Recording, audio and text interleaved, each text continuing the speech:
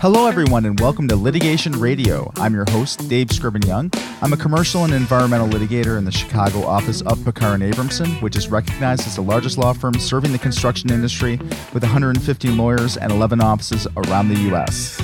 On this show, we talk to the country's top litigators and judges to discover best practices in developing our careers, winning cases, getting more clients, and building a sustainable practice. Please be sure to subscribe to the podcast on your favorite podcasting app to make sure you're getting updated with future episodes. This podcast is brought to you by the litigation section of the American Bar Association. It's where I make my home in the ABA. The litigation section provides litigators of all practice areas the resources we need to be successful advocates for our clients. Learn more at ambar.org/litigation. For law firms, effective client retention can be the difference between flourishing and failure. For litigators, the problem is exacerbated because cases can be one-off matters that don't naturally keep you in front of clients. So how do litigators maintain relationships with in-house counsel and help our law firms keep clients for the long term? Well, to answer these questions and more, we've invited on today's show leaders and litigators who are involved in organizing the litigation section's upcoming Corporate Counsel CLE seminar to give us some practical and realistic advice. Naomi Berry is a shareholder at Carlton Fields in their Miami office, where she represents lenders and servicers in consumer finance and banking litigation matters. She has represented national banking and financial institutions in numerous residential and commercial foreclosure matters, and defended against lender liability and loan servicing claims in both individual and putative class actions.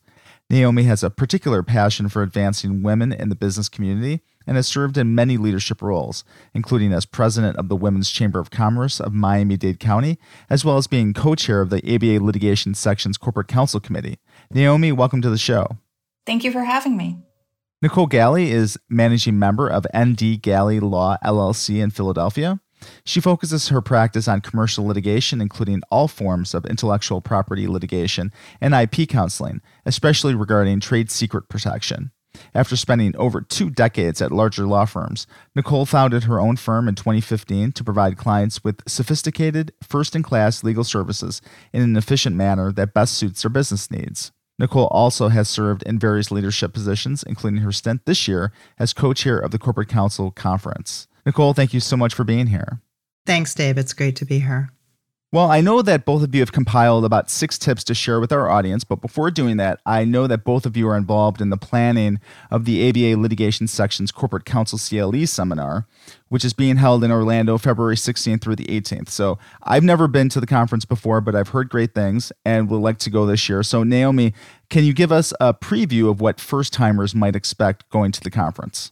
Sure, Dave, I'd be happy to. This has always been one of my favorite conferences. That's part of why I was interested in working on the committee.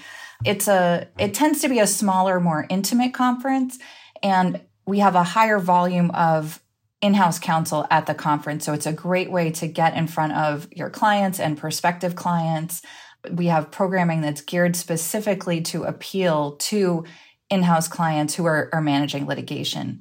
So in terms of how the conference goes, the first day we start off with 2 panels of in-house counsel. We have our litigation management roundtable, which I'll be helping to moderate.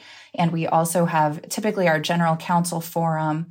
And the first night we have our dine-arounds, which are a really fun way to get to know people. You go to dinner in smaller groups, either at the hotel or nearby. And I have to tell you, the conference this year is at the Ritz-Carlton in Orlando, and we were there last year as well. It is a beautiful hotel, lots of great amenities, and a great place to bring the family. And then Friday, we have lots of programs in the morning. We have our pro bono awards lunch, some free time in the afternoon. And Saturday, we have more programs, and then the golf tournament as well, which is always very popular. And Friday night, we have a big dinner with some live entertainment. So it's a great way to connect with your friends from the section of litigation and to connect with in-house counsel. I'm really looking forward to it. And I also wanted to talk a little bit about the themes that we have for this year's conference. So before you get there, though, I have to ask you about the golf tournament, because I am a very poor golfer, but I know that golfing is something that a lot of people do to network and would love to get into a foursome with, someone from in-house counsel. Do you have to be a good golfer to be a part of the golf tournament? I don't believe so, Dave. I am also not a golfer. I will not be in the golf tournament, but I think anyone who's willing to try can participate and make a fool of themselves if they want to. Just do your best. Okay. That sounds great. All right. You wanted to talk about the themes of the conference, please. Yes. So we have a lot of different interesting and topical programs, but we have several that fit into a couple of themes that I think are really relevant right now. And I'll talk about, we have a few that I would put into the basket of current events. One of those programs is called Crisis Management, How to Prepare for the Next Normal. And we also have Navigating Turbulent Waters, Effective Strategies for Advising Corporate Clients in Politically Sensitive Times. You know, there's been a lot of interesting stuff going on in the news in the past couple of years. You know, we saw a lot of issues, for example, with companies wanting to know, you know, can we come up with a policy to pay for employees that need to go out of state for abortion care, things like that. Really hot topics for in-house counsel and outside counsel. I think these will be really interesting programs. We also have, during our Friday luncheon, Ken Berman is going to give his version of a TED Talk called The Supreme Court's Undoing Project and the Urgency of Corporate Social Responsibility. That should be really great. And we also have a fireside chat with Kenneth Polite, who is the Assistant Attorney General of the Criminal Division. So we're really looking forward to that program as well. Well, Naomi, that sounds really interesting. And Nicole, were there any other themes that you wanted to bring to our attention regarding the conference? Absolutely. One of the things in planning the conference that we tried to do was make sure that we had a couple of what I would call hot topics besides just current events. And by that, I mean hot topics in the law. This year, we really were centering around protecting key assets and information in a company. So that would be things like cybersecurity, data privacy, trade secrets, but also blockchain. So we have Cyber Jeopardy, navigating a data breach from start to finish. There's also a program on emerging legal issues in the world of blockchain assets. And one of our very last programs, which I will be handling, moderating with a group of folks, and that's going to be one of the last programs on Saturday, right before the golf tournament. So I hope folks will stick around. That's going to be around best practices for trying a trade secret case, because a lot of more jury trials are happening in the trade secret world, especially now that, you know, jury trials are resuming generally with COVID. So we have a great lineup for that. Well, that sounds outstanding. So let's get away from talking about the conference. Let's delve into our tips for maintaining relationships with in-house counsel. Nicole, do you want to start us off? So Naomi and I collected some tips from some of our panelists on the Litigation Management Roundtable. So you'll hear more about these during that program, and also from our committee and our own experiences. And I'd say the top tip that we heard, and it's really throughout a lot of the tips overall, was the idea of communication. And in fact, a couple people specifically said, communicate, communicate, communicate. And within that, probably the top thing people said was, in-house counsel told us, was that tell them the bad news right away. Tell the client if you think a lawsuit is a loser or just a bad idea for some reason. Really, what they want to know is they want to know ahead of time if it's going to be a waste of money than going through it and finding out that it's a mistake after. But that could also, there are other forms of bad news too. So for instance, if, you know, a lead attorney or a key member of the team becomes unavailable, or there's a problem with deadlines or timing, again, tell them that right away. Don't hide it or try to sort of gloss over it, because they really need, you know, while it may be frustrating and upsetting that there are delays or certain people are unavailable, they need to know it right away. The other aspect of communication that we heard was making sure you understand the cadence, how often they want to hear from you. You know, is it once a week? Do they want real-time updates? Do they want to have regular meetings? And in what format? You know, should it be a live meeting, a Zoom, by email? So communication was one of the most important things that we heard. We can understand that if any of us have ever had the experience of being clients, which, you know, I've had a couple of times myself for various reasons. I can tell you as a client, communication is absolutely important. And believe it or not all lawyers communicate with their clients.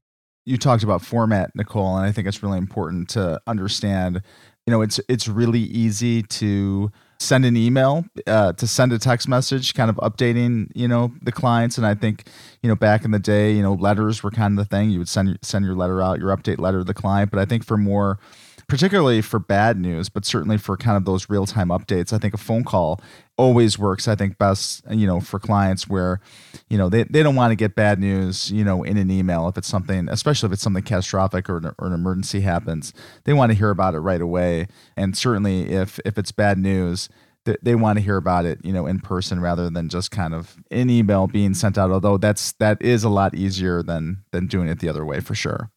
Yeah, I think the key that we heard was definitely, confer with the client. I think I remember one of them mentioning something like, even if it's just to say, I can't talk right now, but, can I get 5 minutes of your time later, or got your email, can't respond, be back in touch as soon as I can. So to your point, I do think that if you're going to be delivering bad news, that's better done in some live format. But certainly I would say don't delay just because you can't do that, right? If it's a time sensitive kind of thing. That makes sense. All right. So let's go on to tip number 2, Naomi. Sure. So our second tip is to understand what the client wants to review and be involved with. This can really vary a lot depending on the in-house counsel that you're dealing with. I know I've had experiences where some people want to review every draft, no matter how significant. Other people only want to see, a dispositive or very significant motion or be involved with big picture strategy. Similarly, find out what the client will authorize you to do on your own. Do they want to be consulted for every extension of time or scheduling of a deposition, or are you authorized to go ahead and make those agreements on your own? And remember that this will also affect your internal deadline. So it's important for you to know, can I finish this draft on the day that it's due, or is this something that the client is going to want to review? And that's something that really your whole team needs to be aware of as you plan out what you're working on in the case. Similarly, I was very surprised by this tip. So obviously this is happening, so I want to make sure I share it. If in-house counsel edits a brief, implement their changes or discuss with them why you're not doing it. And again, I would have thought everyone is doing that. Of course, you're implementing the client's changes or explaining to them why you disagree. But we heard this from one of our committee members. So obviously, this is something she's encountered more than once. Certainly take their changes to heart. Wow, yeah, that is really surprising that somebody wouldn't accept a client's changes, or at least say, hey, we can't do that for X and Y reason. That's fascinating. So back to the first tip, though, how do you implement that tip? Is it something where you would recommend something that would go into the engagement letter, or is it more during the initial meeting when you're meeting with the client, you're just asking them, what do you want to see? How much authority am I going to have, and that sort of thing? My practice has been typically that's something that you discuss when you have a new client or a new person that you're working with at the client. Maybe the client has a new member of the team. When a new matter comes in, what kind of drafts do you want to see? Or potentially with the first thing you draft, go ahead and send it to them and say, by the way, we're filing this motion. Is this the kind of thing that you would like to see? Let me know what your preferences are. That's not something I typically would have in an engagement letter, but I think it's a good conversation to have up front. And then as you bring people into your team or have a subsequent matter with perhaps an associate that didn't work with them before, make sure that everyone on the team is aware of what the expectations are so they can plan accordingly. Got it. That makes a lot of sense. All right, Nicole, we're ready for your second tip. Yeah, absolutely. So I think this dovetails really nicely with the last theme or last tip, which is you really need to be, one thing, and this was some in-house counsel who shared this with us, is you really need to think of in-house counsel as part of the litigation team. And you also need to understand their particular role, both in terms of the case, but also within their company, the value that they bring, and the fact that they need to consider the bigger picture beyond a specific case. One of the things I think oftentimes you need to understand, and I like to understand when I'm working with a new client, is what level of authority they have internally and who they have to report to, but also really make sure that you are recognizing that they have valuable input. That actually kind of goes back to where Naomi ended with her last tip in terms of the edits that they're making. Many times I know I'm dealing with very experienced litigators, folks who, sat in my shoes for many years and have a lot to contribute.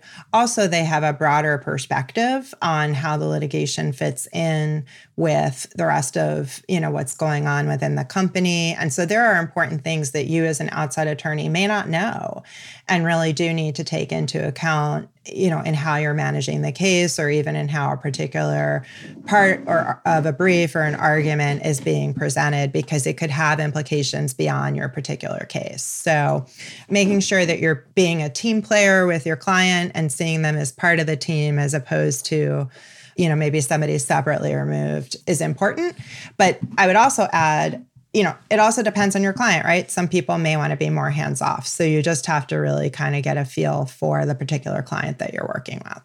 Well, that's a great tip. And I think, you need to build into your timeline, if you're drafting a brief or whatever, getting ready for an argument, to get the input of the folks that you need at the client in advance, well before the brief is due or the argument is going to be made, to get that input in there. So if you know that there's two or three steps that the client's going to have to go through to provide input on a brief, then you need to build in that time to get the client the brief well in advance so they can review it and provide those comments, and then you can implement those comments. That's really key, because you can't get that valuable input if you're giving it to them, the night before it's due, for sure.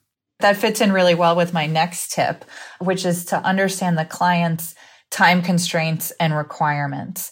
Something we heard from several people was never send drafts at the last minute, especially if they're lengthy. That's a real pet peeve. You should also try to communicate early about upcoming deadlines. Don't be afraid to ask the client about their schedules. For example, I had a response to a summary judgment motion that was due around the end of December. And I proactively reached out to my in-house contact and said, we have this deadline.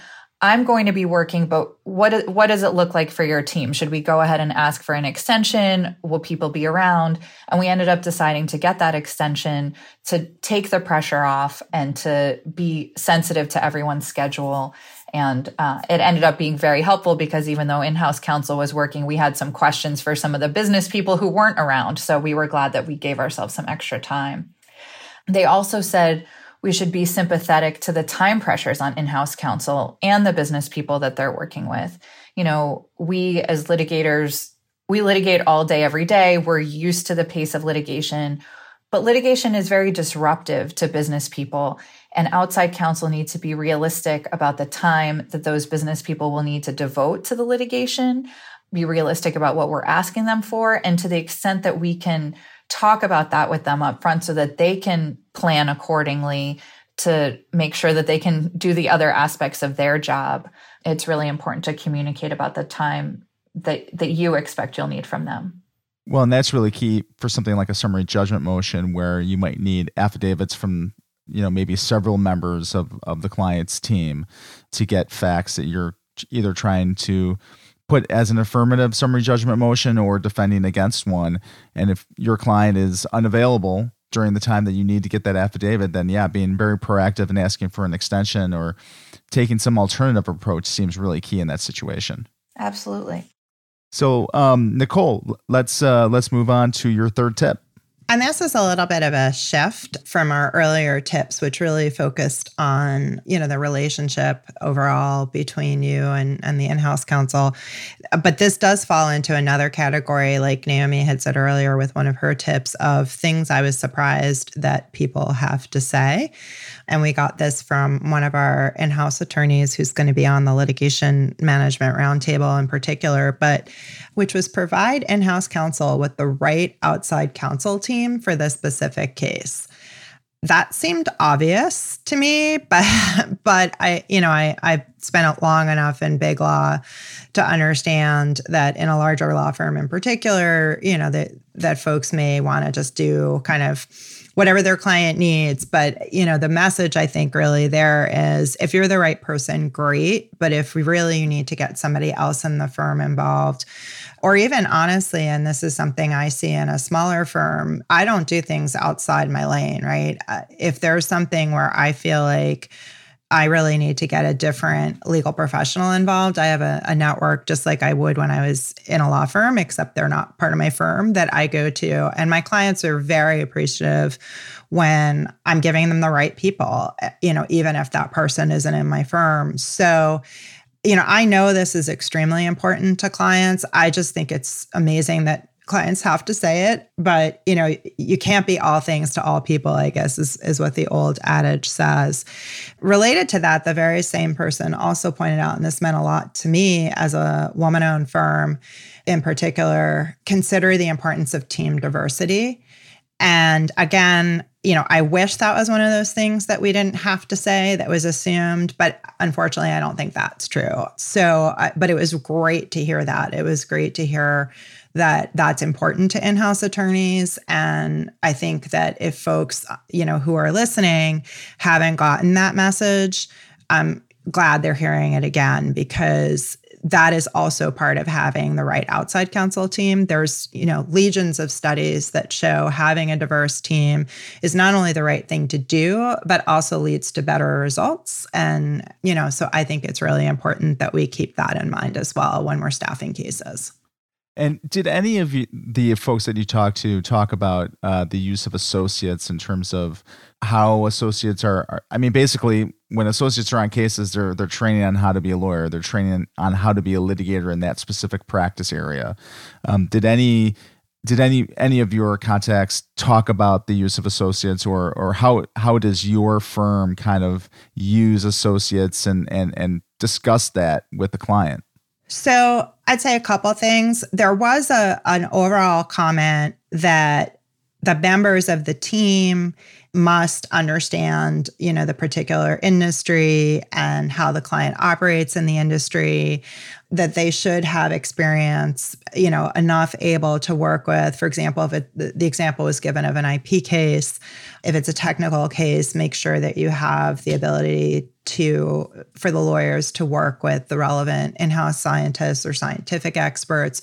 And that would go to everyone on the team, right? Like not just whoever's running the matter. I would say in my experience, we have one associate, and I have a couple of counsel in my firm. To me, it goes back to the very first tip of communicate, communicate, communicate. I let folks know, everyone who's on my team, that I think for that particular case, what their role will be. I have not really experienced a lot of pushback, but we're lean and mean. So maybe Naomi or even yourself, Dave, have some insights in that regard. Yeah, Naomi, did you have anything on that? Sure. I have a couple of things that I can add on that. I mean, one thing that I'll say to touch on what Nicole was mentioning about diversity, we did get that a pet peeve is, and I've read this many times and heard this on many panels, don't put people in the pitch who are not actually going to work on the case. Certainly don't provide a diverse pitch team, and that just for the sake of diversity, if those people aren't really going to work on the matter. I do work a lot with the associates here in our office and across the firm. And one of the things that I think is important is that everyone wants you to staff your cases efficiently.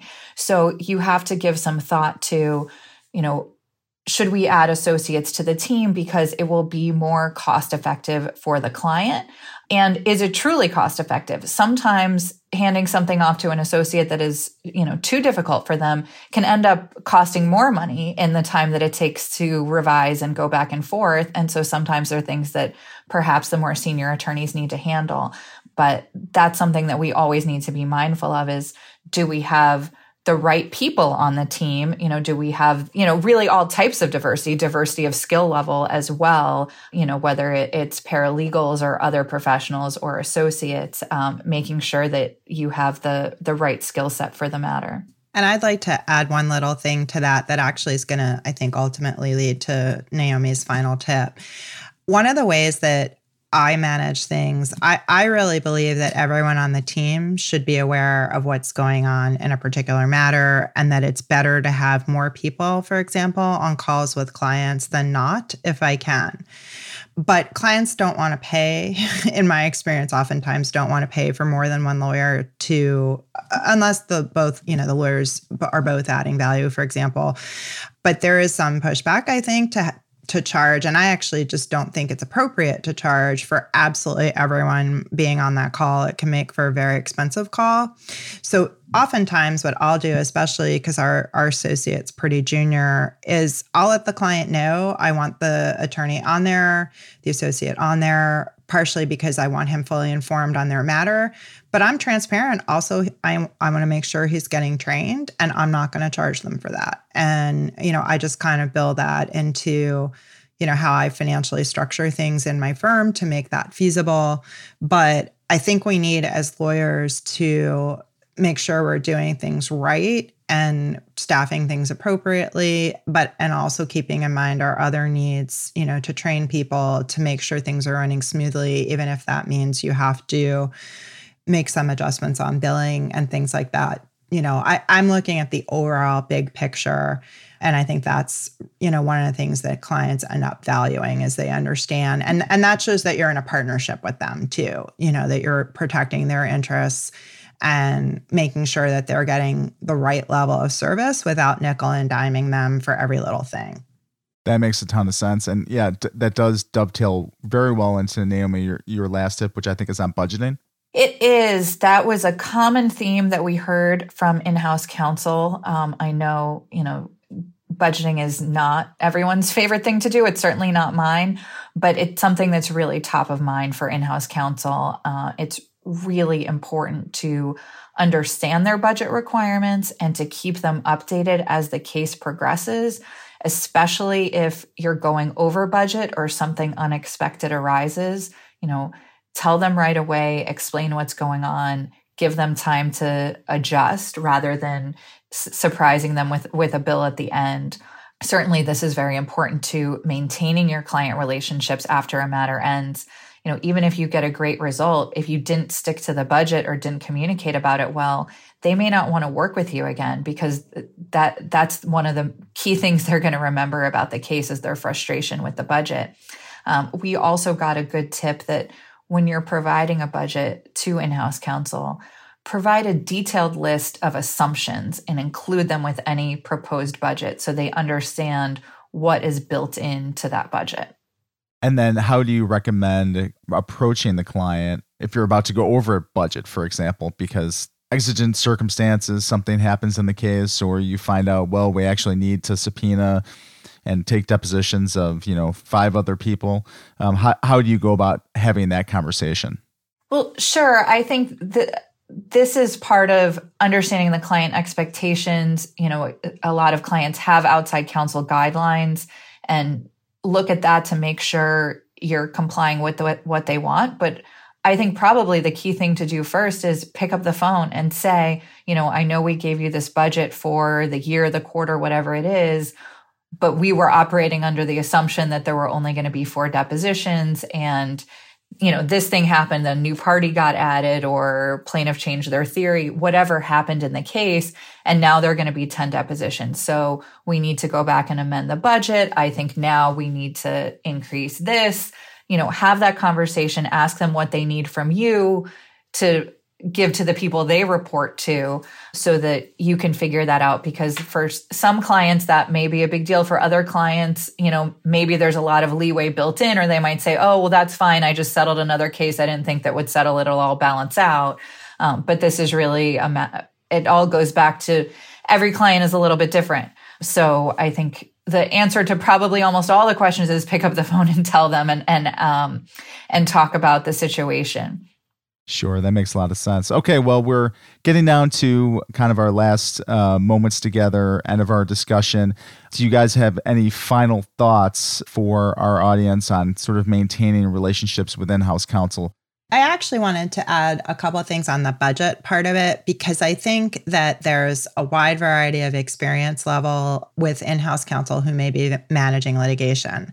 So you can get the general counsel in a smaller company, maybe they have a few people on their team, haven't had a lot of experience with particularly larger litigations, versus, a very large company where it's the head of litigation and they do it all the time and they understand how much things cost and have a frame of reference for it. So one of the things that I've had good experience with is when you get that general counsel who really needs to understand how you're getting to where you're getting, and maybe they weren't a litigator even, right? So they don't have the frame of reference. It's oftentimes helpful to walk them through the budget and let them understand why things are the way they are, because especially if the numbers are big, it can be sticker shock for them. And then their CEO is going to be looking to them to explain it. The other thing I found helpful with that is to provide some context for GCs or in-house attorneys who don't have that deep litigation experience. So for example, I do a lot of IP litigation, and there are resources out there that are more or less publicly available that kind of tell you what the industry standards are for cases of certain types. And I like to provide those along with my budget.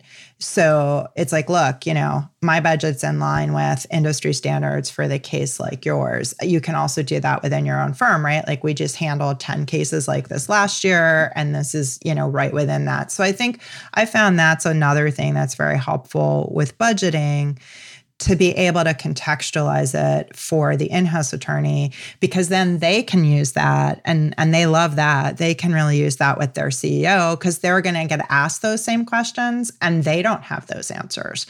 So again, your job is to help them do their job. So it can be a very meaningful interaction and set the right tone for the case. Excellent. Naomi, any final thoughts? So I think my final thought would be, I think some of the best client relationships we have is when we get to know them as a person, take those opportunities to get to learn about the people that you're dealing with.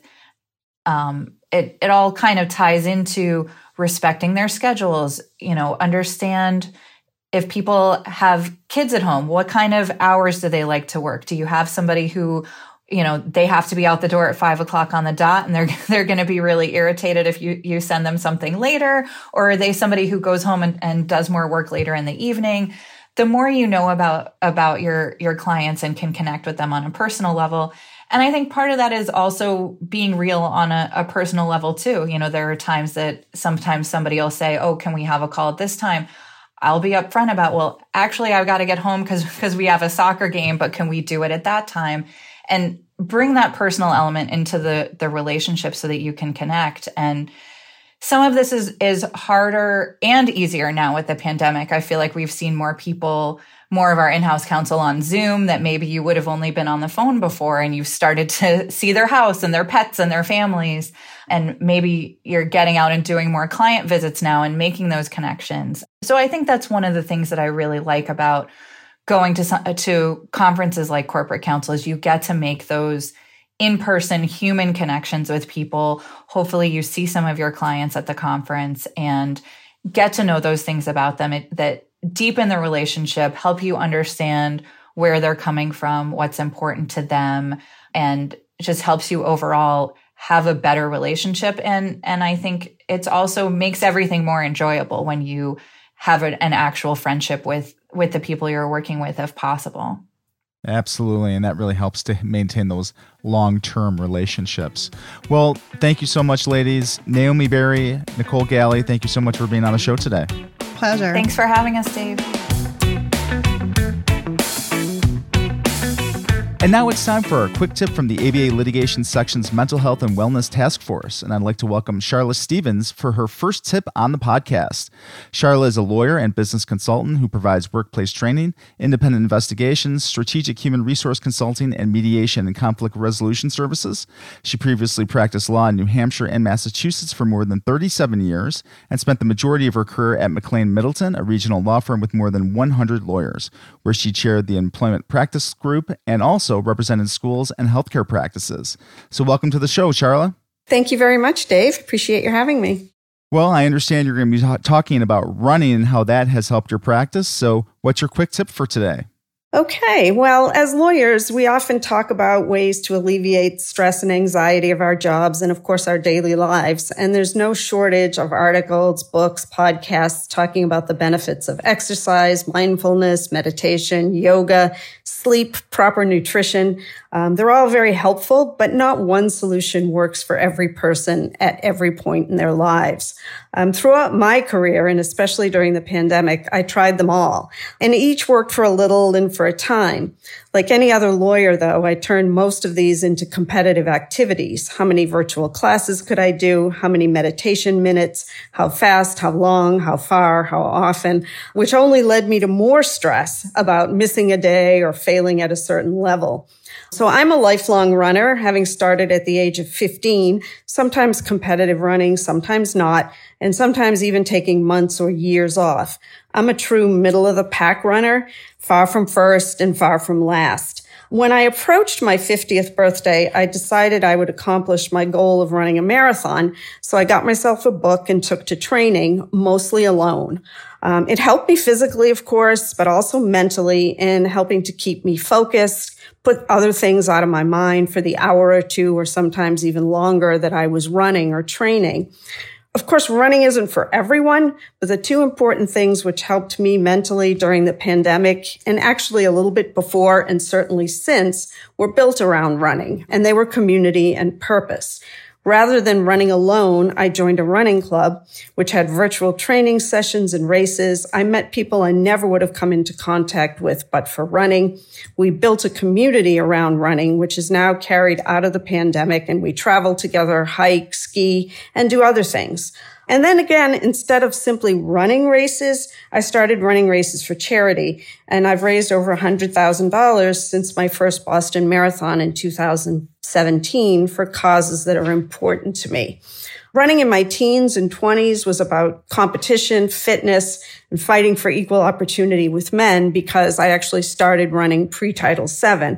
Running in my 30s and 40s was really about health and fitness, and now in my 60s, it's about community, focus, and purpose. It's given me a sense of belonging and a feeling that I'm contributing, and it's built physical and mental resilience, which is so important in the practice of law.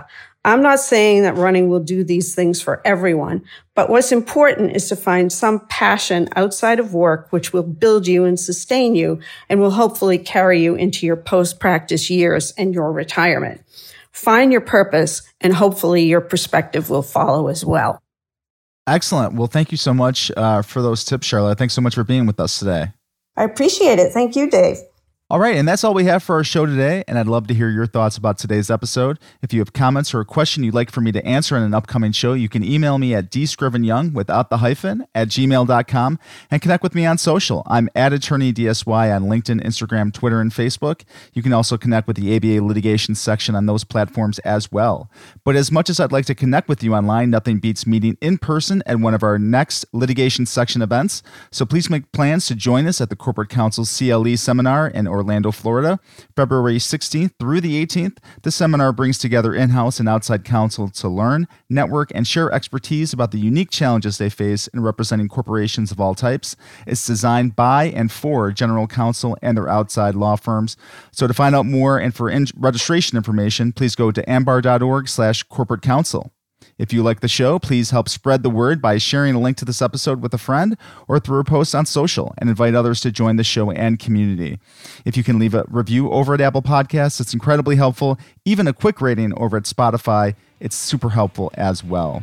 And finally, I want to thank some folks who make the show possible. Thanks to Michelle Oberts, who's on staff with the litigation section, for her help, as well as our fabulous producer, Rich Rivera. Thank you, Rich, for all of your hard work. Thanks also goes out to my fellow co-chairs of the litigation section's audio content committee, Josh Jones and Tyler True. Thank you to the audio professionals from Legal Talk Network. And last but not least, thank you so much for listening. I'll see you next time.